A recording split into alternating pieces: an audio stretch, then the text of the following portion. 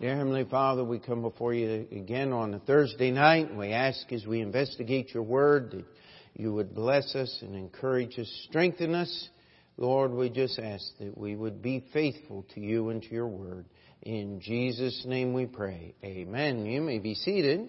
Wave your hand there, and Brother Alvin will try to get you on.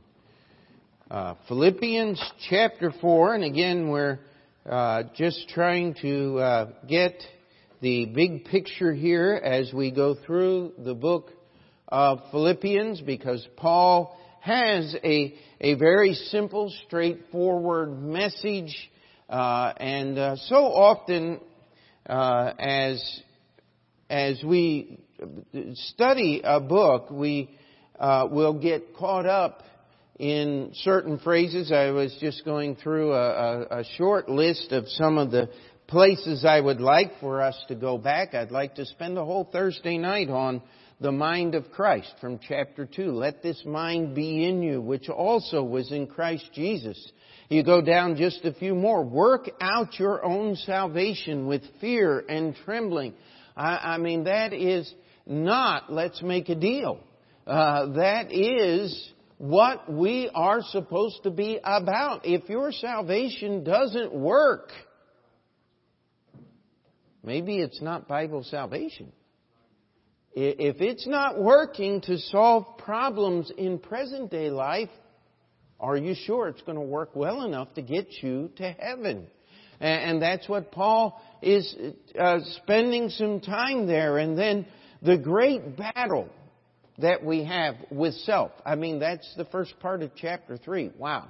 And who could forget chapter 1, verse 6, being confident of this very thing, that he which hath begun a good work in you will finish it, will keep working until the day of Christ Jesus. I mean, those are some exceeding special promises. Yet, we're supposed to approve those things which are excellent. We're supposed to beware of the evil workers. We're supposed to beware of the dogs and the concision. We will deal with enemies of the cross. But Paul's biggest, his basic thing here is, first he opens with a prayer. And he says, my hope is that you guys are going to keep serving Christ. I mean, every day it seems I hear about some church that used to be something that it isn't anymore. Paul says, listen, I don't want that to happen to the Philippian church. I want you to keep serving Christ. And we get to the end of chapter 1, and Paul is confident that this is going to happen. Paul then says, listen, if there be any consolation, and by the way, consolation is not on a pat on the back and say, I'm feeling sorry for you. It is a plan to get something done. It is actual help. That's what consolation is. Don't be satisfied with pity when you can actually get help. And that's what chapter 2 is about. And that's where the mind of Christ is just a very small part, not a small part, but it's just a part of that entire thought there that he is saying, and the love and the fellowship of believers that is included there. And then we get to chapter 3 and Paul says, listen, the gospel works. It works in my life. It is worth the loss of every good thing I possessed. You know, if we can just take a modern day aside here, we have those teaching American history that the American Revolution was a group of businessmen, because of economic reasons and economic gain, wanted to throw off the shackles of Britain so that they could get all of the goods themselves. Greed was their only purpose. Well, if you don't have it, you ought to get a copy of the book. It's an e-book. You can get it online. The Lives of the Signers of the Declaration. not a one of them was enriched financially by signing that document. In fact, most of them, many of them, lost everything they possessed. They were on the most wanted list of the British soldiers as they came through. One man from New Jersey was hounded, and his wife was put in prison. He was put in prison, and finally, exhausted, he died before the revolution was even over. How many of you know that George Washington, when he accepted the presidency of this country, had to borrow money to rent the proper type carriage and buy the clothes to come up to New York City from Virginia to be inaugurated, because his plantation and his income had so diminished during the revolution, during his time, even the several years afterward, he was not able to recoup and get where he was. They gave it up for this thing called liberty. And you know what their testimony is even to this day? It was worth it. Paul here saying, listen, serving Christ is worth it. I want you to understand. And you will never attain. You know, this is a problem that a lot of people have with the gospel. It's not your fairy godmother showing up and making you wonderful. Just look around. There's a lot of work that needs to be done on people. Amen? Myself included. We need that work. And that's what Paul's describing in chapter 3, is that continuing work that needs to be done. He confirms the gospel. There is a hope. There's an expectation. Now, he says, I'm going to tell you how to continue in the faith. I've met some preachers. Actually, I can't say that I've ever been there. I don't understand. They want to quit every Monday morning. I just never could get there. Now, I'll tell you, we had a really frustrating week with some of the things that we're repairing over there. You would fix it and then put the test on it to make sure it worked, and somewhere else it'd leak. And then you go in and finally realize that there was not hardly one piece of pipe in the old system that was any good. I mean, some of the pipe was good, but it all had to be rethreaded, and it all had to be refitted, and all of the joint compound in there had to be replaced, and all the valves were bad and had to be thrown away, and you just sit there and you go. In fact, what was it? What time did we get back last night? 1:30 in the morning, and it was still leaking. Now, you know what you do? You get up the next morning, you go back. That's what you do. And Stephen called me. I left him over there this afternoon. He calls me back and he says, Dad, it's not leaking. You see, if you quit, what do you have? Paul just finished in chapter 3 saying, I've suffered the loss of everything so that I could get Christ. So why do we give up on our Christianity? Why do we get overwhelmed in the struggle? And Paul's going to answer that in chapter 4. He is going to teach us how to continue in this thing called the gospel. He says, therefore. Now, anytime you see that word in your Bible, you got to know there's a connection there. Everything that Paul has given them to this point is the foundation for this. And Paul reminds them of His deep affection, my dearly beloved and longed for, my joy and crown. So stand fast in the Lord, my dearly beloved.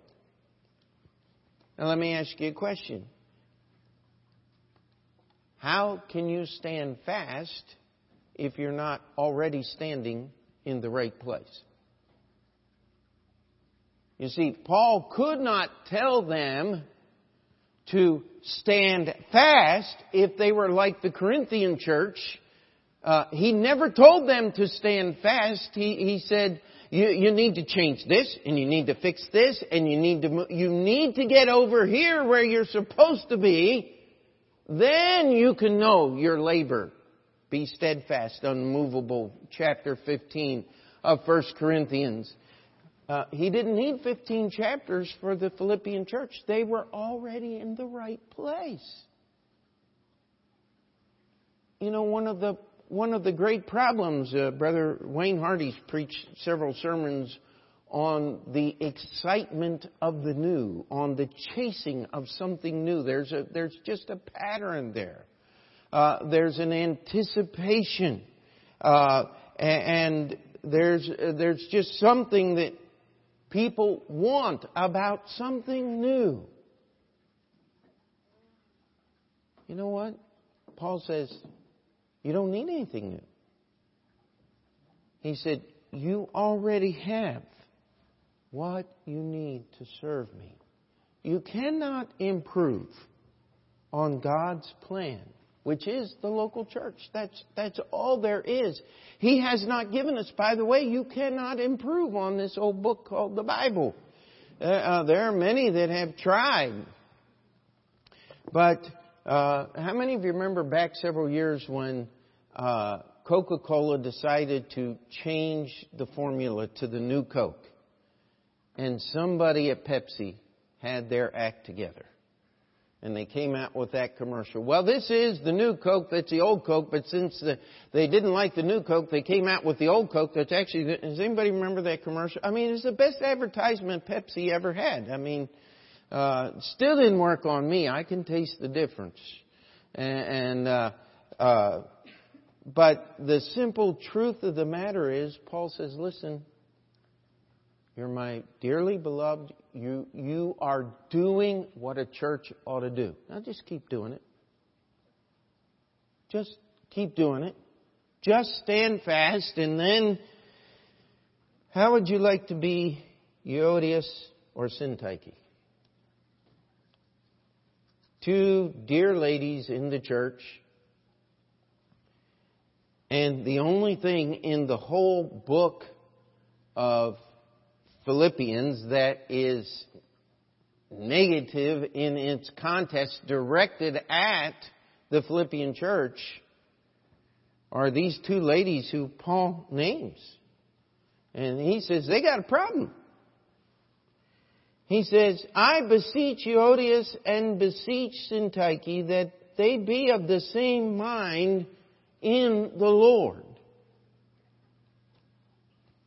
I read a commentator, he said, how embarrassed would these two ladies have had to have been to know that their names were going to be held in perpetuity.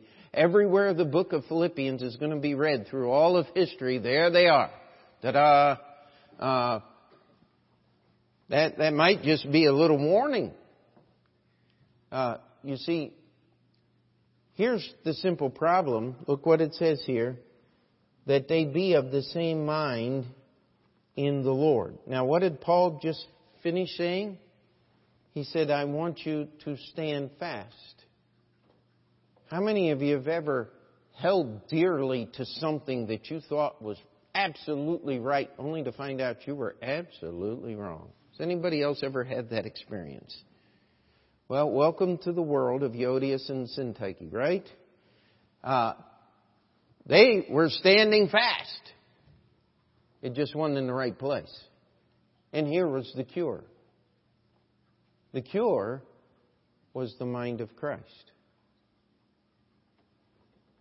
You see, chapter 3, Paul just finished this great treatise on selfishness, on how to get rid of it in your life.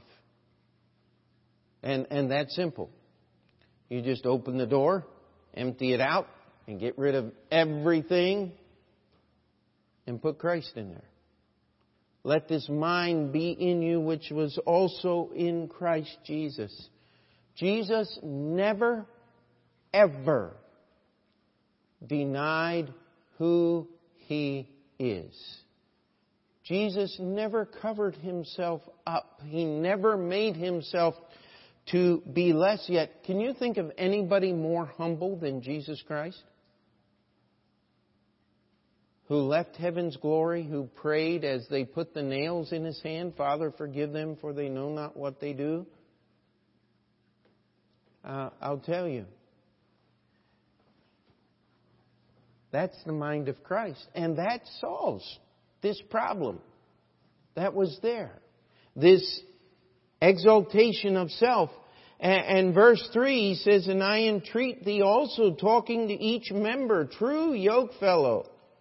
Those of you that are standing where you need to stand, you don't have to have your names mentioned. Amen? You don't need to be called out, but here's what you need to do. Help those women which labored with me in the gospel. Do you almost wonder? I mean, I do. I think that Paul was probably talking about Euodias and Syntyche, among others. That they had labored with him in the gospel, but they had gotten a little bit out of step. And he says, with other my fellow laborers whose names are in the book of life. You know, this idea of standing fast is simply this. It's being a faithful, unified part of a local assembly of believers. That's all it is. Paul was writing to the church at Philippi. He was writing to a church. He was explaining to them these things. He was helping them understand. And as he finishes, he says, I want you to stand fast. But you know, not everybody's in the right spot. Don't stand fast in the wrong place. And then he starts into how you're going to continue in the faith. You see, first of all, you got to be in the right place. Then, verse 4, what's it say? Rejoice in the Lord always, and again I say what? Rejoice. I'll tell you what. About that third time I put the leak tester on there and saw that thing going, I was not rejoicing. About 10:30, Steve and I are looking at this thing and saying, you know what? We must have elongated that elbow. It's not sealing. We're gonna have to take the whole thing apart and replace that part. And of course, if you know anything about plumbing, is you start at one point and you work to the end. You can't start in the middle because it only goes one direction. And so here we go again, and kept right at it. Oh, but I'll tell you, it was kind of nice when the pressure gauge just went right there. No movement. Right where it's supposed to be. You see, even when things aren't going right, look what it says here. Rejoice in the Lord always. And again I say rejoice. Let your moderation be known unto all men. The Lord is at hand. Be careful for nothing, but in everything by prayer and supplication with thanksgiving, let your requests be made known unto God, and the peace of God, which passeth all understanding, shall keep your hearts and minds through Christ Jesus. Now this is a section here. God wants to keep your heart and your mind. You know, we live in a world just full of brand new diseases. And every once in a while they come up with a brand new one. Do they not? Has anybody had the opportunity to read a clinical description of depression? I tried to one time. After about 15 pages, I said, wow, I think I've had enough. You see, somebody put it this way. that we of this generation have not had to face many of the things of former generations, and so we invent phobias, fears, and disorders to make our life and our existence look more difficult so that we can be satisfied with ourselves that we are facing the same difficulties that our forefathers did. That is an indictment. Really. You see, if you want your heart and your mind kept, you have to understand something. Even when the pressure test fails time and time again, I can still rejoice in the Lord. This is a command. This is not an option. This is understanding that all true joy comes from the Lord. And if you'd have enough sense just to replace it all the first time, you wouldn't have had any problems. You see, let your moderation be known unto all men. Now that is a word that people do not like. When's the last time you saw moderate acceleration in your automobile? A moderate upholstered interior. Moderate gas mileage.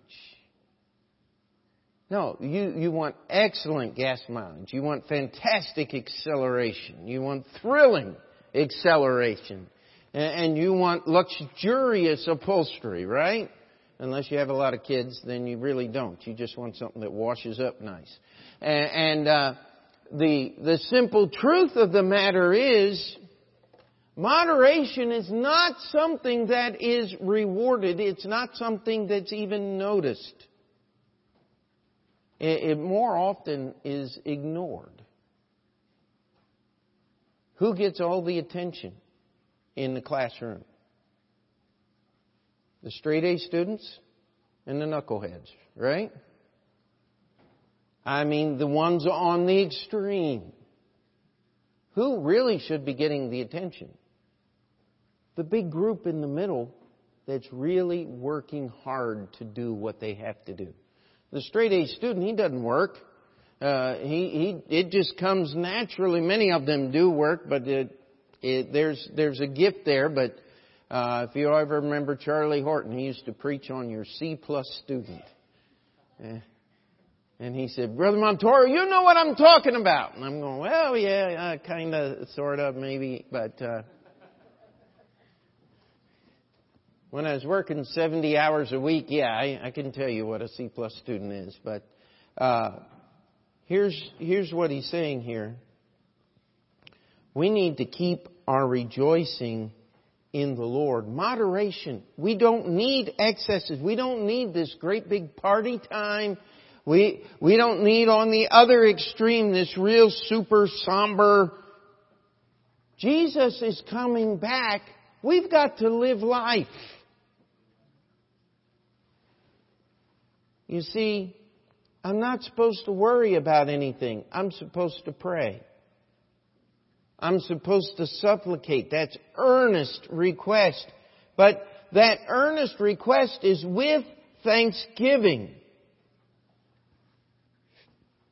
Who better can I trust with something than God? How many would say, Pastor, I'm with you tonight. I know I'm saved and I'm trusting Jesus with my eternal soul. Would you just slip up a hand for a moment? Okay, now all of you that put your hand up there, how many of you have had some frustration, some testing that you didn't trust Christ with this past week? Okay. You see, that's why we lose heart.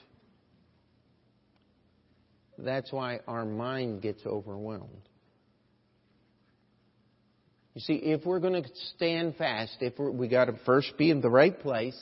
Then number two, we've got to rejoice in the Lord. We've got to let our moderation. We cannot be swept with the extremes of all of these things that are going on around us. and then the peace of God. And we got to pray. We got to bring our requests before God with thanksgiving, knowing that there's no better place to trust than in God. And when we do, if we could just let go of the handle there and let the Lord carry those burdens, you'd be like the people in the Got Junk commercials. You remember those? Just point and it disappears. Well, if you would just give it to Jesus, He'll carry it for you. Amen? It doesn't mean the problem's going to disappear. But what it means is it's no longer your responsibility. That's what being careful for nothing means. It doesn't mean be careless. What it means is pray and let God take care of it. And then he goes on and he gives a list of things here. Finally, brethren, whatsoever things are true, whatsoever things are honest, whatsoever things are just, whatsoever things are pure, whatsoever things are lovely, whatsoever things are good report, if there be any virtue, if there be any praise, think on these things. You see, our mind has got to be trained. What is the number one rule in the world? If it bleeds, it leads. If there's something terrible about this, everybody's going to read it. Everybody wants to know about it. But if there's nothing extraordinary, who cares? Well, the Bible says we need to go through this list. Whatsoever is true. Well, can't spend very much time on Washington politics. If you're going to think about things that are true. We need to pray for our president. That is for sure. We need to pray for those that are trying to destroy him. That God will thwart their efforts. It's okay to pray that way. We need to pray for things that are honest. Wow. You know, if we just had honesty in Washington, what would those people have to do? We could clear their slate. Just take every dishonest thing off the record. And, well, anyway, we need to keep moving here. But things that are pure and lovely and of a good report. Then, verse 9, those things which ye have both learned and received and heard and seen in me. And what's that next word? Do. I get calls and flyers and emails and things all the time about if you really want your church to grow, please do this. And this is where I go. Those things that I've learned, that I received, that's how I got saved. Amen. That's how I become a preacher. I've heard things. I've seen in others.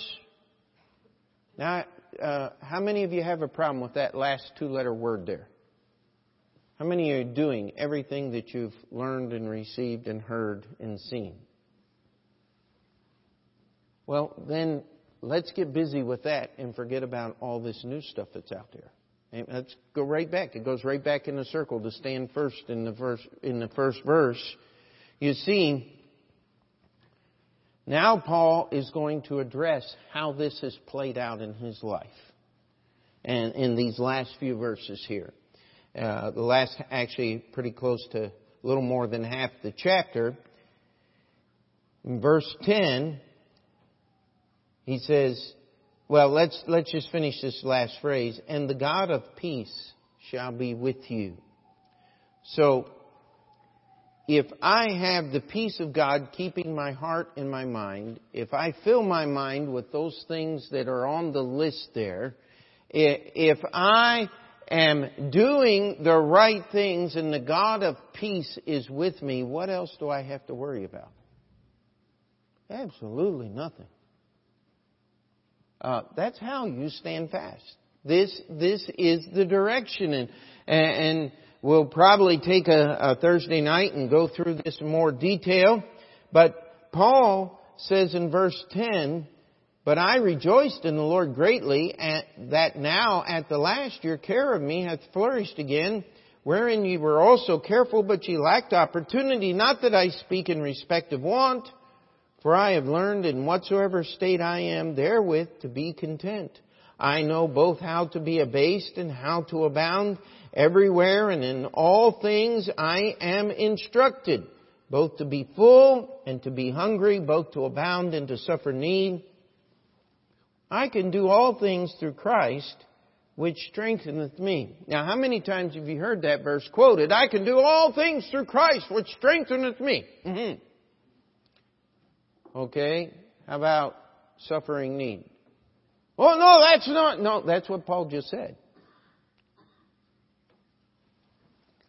How about being content? Oh, wait a minute. We're not supposed to be content. We're supposed to press. Oh, no, Paul said he's still pressing on toward the mark. Amen. But he's content with those things that he has in his hands. He is content with where his life is and where his life is headed. You see, this all things through Christ is not a blank check to get whatever you want from God. It is the ability to stand fast in the right place, doing the things which you have received, learned, heard, and seen in the lives of Paul and in the printing, in the words of our Scripture. This is what Paul is speaking about here. And he says, notwithstanding, he says, listen, I have learned, but it sure was nice when you guys made it easy on me. That's what he's telling the Philippians. You know, I think of the testimonies of several of our missionaries that have been through over the years. They'll always say thank you for your support and for your prayers. And a lot of times they'll talk about the little cards that our ladies on Thursday night before the service, they get together and pray, and they send out Christmas cards and do things. And many times when the missionary stops by, they say, "Hey, I remember your church because you did that for us." It was an encouragement to us. And that's all Paul's saying here. He's saying, you did right in communicating. And he says, you know the history between me and your church, that at the beginning of the gospel, when I departed from Macedonia, no church communicated with me concerning giving and receiving, but ye only. For even in Thessalonica ye sent once and again unto my necessity. Not because I desire a gift, but I desire fruit that may abound to your account. But I have all and abound. I am full, having received of Epaphroditus the things which were sent from you, an odor of a sweet smell, a sacrifice acceptable, well-pleasing to God. But my God shall supply all your need according to His riches in glory by Christ Jesus. Now be careful here. You turn in the TVN crowd and you're going to learn about a slot machine God. You put in so many prayers and pull the handle, and if that doesn't work, you might need to pray a little louder or a little longer, or put some more money in the offering plate. There was one guy, I remember years ago, we were driving in to New York City with Brother Clayton. I think it was 1987 in the summer. It was about 2 o'clock in the morning. We were coming across the Throgs Neck Bridge. And I was just so tired. And I started going through the radio. All of a sudden I heard something that sounded like preaching on a local station. And it was some preacher. And he said, listen, he said, you just promised to send Brother Shambach half of whatever God blesses you with, and God will bless you. And I'm sitting here going, wow. If that's not the spirit of New York City, I don't know what is. I mean, come on. And I'm sure people were doing it. You know why? because they want something. Paul said, I don't desire a gift from you.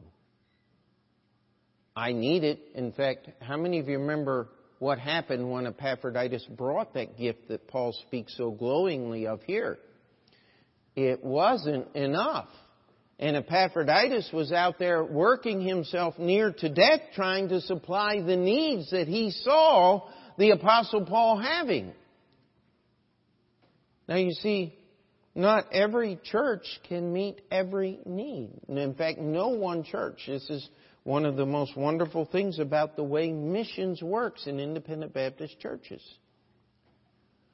We don't have enough. If we took everything we gave to missions, we could probably put maybe 2, depending on missionaries on the field, depending on where they were going, we might be able to support 2. Maybe. If they were going to a very expensive field, we'd have about 1.5. But you know what? We partner together with literally hundreds of churches, and we have the opportunity of supporting over 70 missionaries and projects. We have a little part all over the world, in every continent, every place that people are, there's a missionary that our church is supporting. You see, this is what Paul is speaking of here when he says, "But my God shall supply all your need according to His riches and glory by Christ Jesus." God will give you what you need to stand fast. Because that's what you're supposed to be doing. We have an expectation concerning the gospel. We have a plan. We have a thing that we're supposed to do. We have a confirmation. We could call people up and just say, "Hey, brother so-and-so, sister so-and-so, tell us how the gospel has worked in your life." And you could give testimonies of that.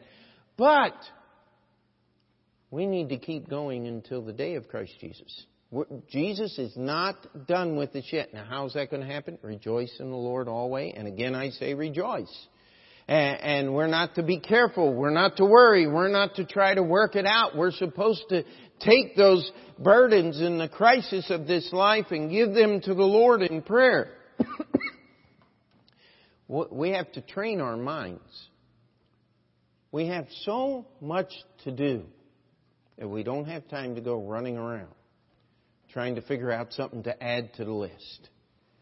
And we get down here to verse 19, and this is what Paul says. My God's going to supply all your need. Everything you need to do, everything you need to give, it's never enough. And it never will be enough. Oftentimes when missionaries call, I have to say, "Listen, I don't know you. I don't know your mission board. I don't know your pastor. Can you tell me a little bit about yourself?" And they'll start talking, and I'll start asking them some very pointed doctrinal questions. And pretty soon, many times we'll come to a point where we say, "Listen, this is a deal breaker for our church. It really is. We can't support every missionary we want to support or could support. And so we cannot in good conscience invest in a ministry that doesn't even hold a like doctrinal position."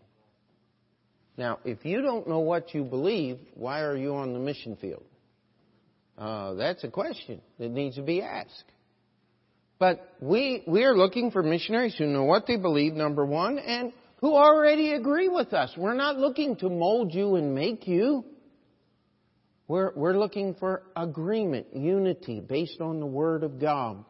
And God will supply our need to give in a way that will support God's work in this world.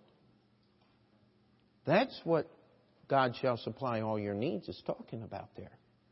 God's going to give you what you need. If every person in this church just gave what God wanted them to give, I'd be calling GIBF and saying, do you got any more missionaries we could take on for support?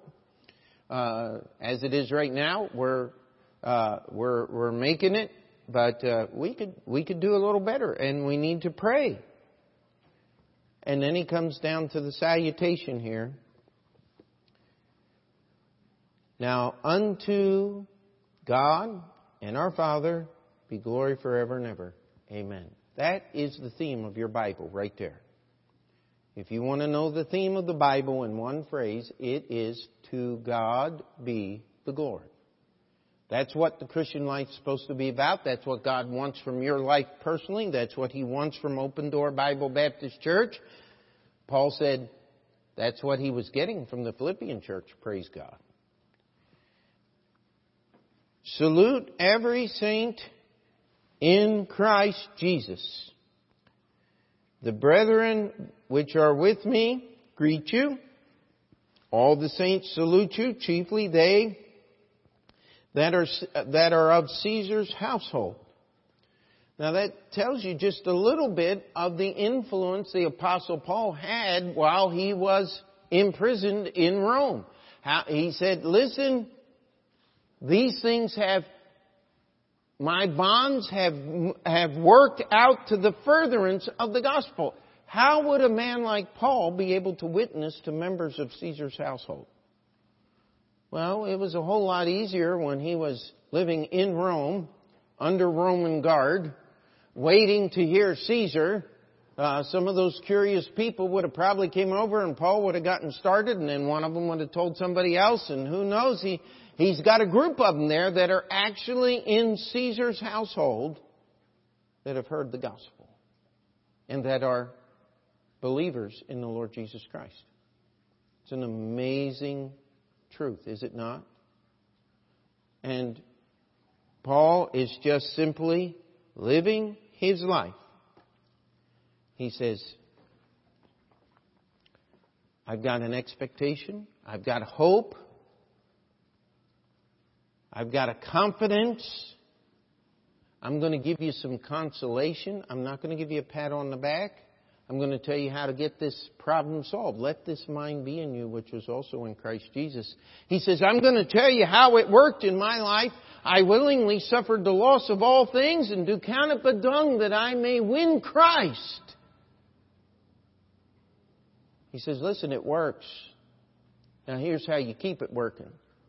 Get in the right place. And the dear sisters here, they were a little bit out of step. But don't you think this problem resolved itself? God didn't do this to embarrass them. He did it to nudge them back to where they should have been standing, where they were standing at one point, if we understand the next verse properly. And he says, now here's what you got to do.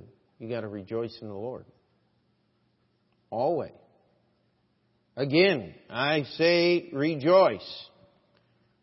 Don't be carried away with excess. Let your moderation. Hey, let's just get it done. That's what Paul's simply saying here. And then he says, be careful for nothing. Will you let Jesus be careful for you? Will you let Him carry those burdens? Will you take those things to Him in prayer with thanksgiving? That's how the peace of God keeps your heart and mind. By the way, don't sit around and try to understand it. That's why Paul said, which passeth all understanding. I've met some people who sit there and they want to understand the ununderstandable. Now, Paul said it passes your understanding, therefore you cannot comprehend it, and you can waste the rest of your life trying to comprehend it, but you're not going to enjoy it. You know, that's one of the keys to a good marriage. If you sit there, wife, and try to understand why your husband loves you and all of this stuff, it's not going to be a pleasant experience. And I've met some guys that, yeah, I really understand women. I say, yeah, that's why you're single too, isn't it? Listen here. Don't try to understand those things that God never intended you to understand. Enjoy it. That's what He says here. Let God's peace keep you. And if it's going to keep you, it's going to make your mind run on a certain set of tracks. True, honest, just, pure, lovely, of a good report. And there's a learned set of tracks that you're going to walk in. Because you've learned. The Philippians had everything they needed to know to serve God. What's our excuse? Learned, received, heard, seen in me. And listen, there are blessings. Look how it worked out in the life of Paul. He was so thankful for what this Philippian church did, but they were still thinking back a couple of chapters when Epaphras worked himself half to death. And they're going, how in the world? Paul says, listen, I've learned wherever I am, God will supply my needs. You think I needed this. God said no. Therefore, I didn't need this, and I'll still rejoice in the Lord anyway. And God will give you everything you need to serve Him with. So do not descry the little bit that you can do. Take what God's given you and give it. And it'll make the difference that God intended it to. And here's the purpose. To God be the glory. I love meeting new Christians. I love meeting new pastors that I haven't met before. And being in the ministry, our circle is not the largest circle, nor do we ever intend it to be. But I can't remember, I think it was at Heartland this last time, I met a brother. He's heard about me. I've heard about him for 20-some years. Finally, we got to shake hands. I'll tell you what, salute every saint. But God's going to let you meet some of them. And you know what? You're going to find out you're on the same team working together. And you see, the answer is the grace of God. That's how it works. And when things don't work the way they ought to, we're got to get that grace tank filled up a little more. It's not that God's grace isn't there. His grace is always abundant. It's receiving it that sometimes makes the difference. Amen? And so Paul's message was very, very simple. I gave you the gospel. It's going to keep working. I have every expectation. Here's the plan. Here's how it worked in my life. And here's how it's going to keep working in your life. That's the book of Philippians. And now we're going to go back over the next several weeks and just pick up a few of those incredible little thoughts. The mind of Christ. I can't wait till we get there. Wow. Just that you can think about things the way Christ thought about things.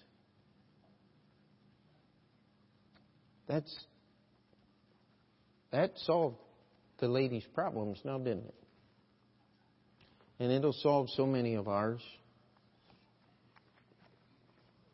To make your salvation work. To use your salvation to get things done. That's what God wants. To have your needs supplied so you can serve God and be satisfied and content in your service for God. I don't ever want to put people on a guilt trip. That only goes so far. But if you can get the Holy Spirit motivating you, guess what? It'll keep you going all your life till Jesus comes back. And all God's people said, let's pray. Dear Heavenly Father, we come before you and we ask that these things in this little book, as we've spent several weeks on it already and hope to spend several more, that you would encourage us, that you would help us to understand that it is our part and our duty to rejoice, to count it all joy, to realize that you are the only source. And Lord, that when you do work in our lives, it brings glory to your name. We ask that this would be the case. We ask that You would work, that You may be glorified in our church and in our lives. In Jesus' name we pray. And before we finish that prayer, we'll just have the piano playing. If you need to slip out, the altar is open.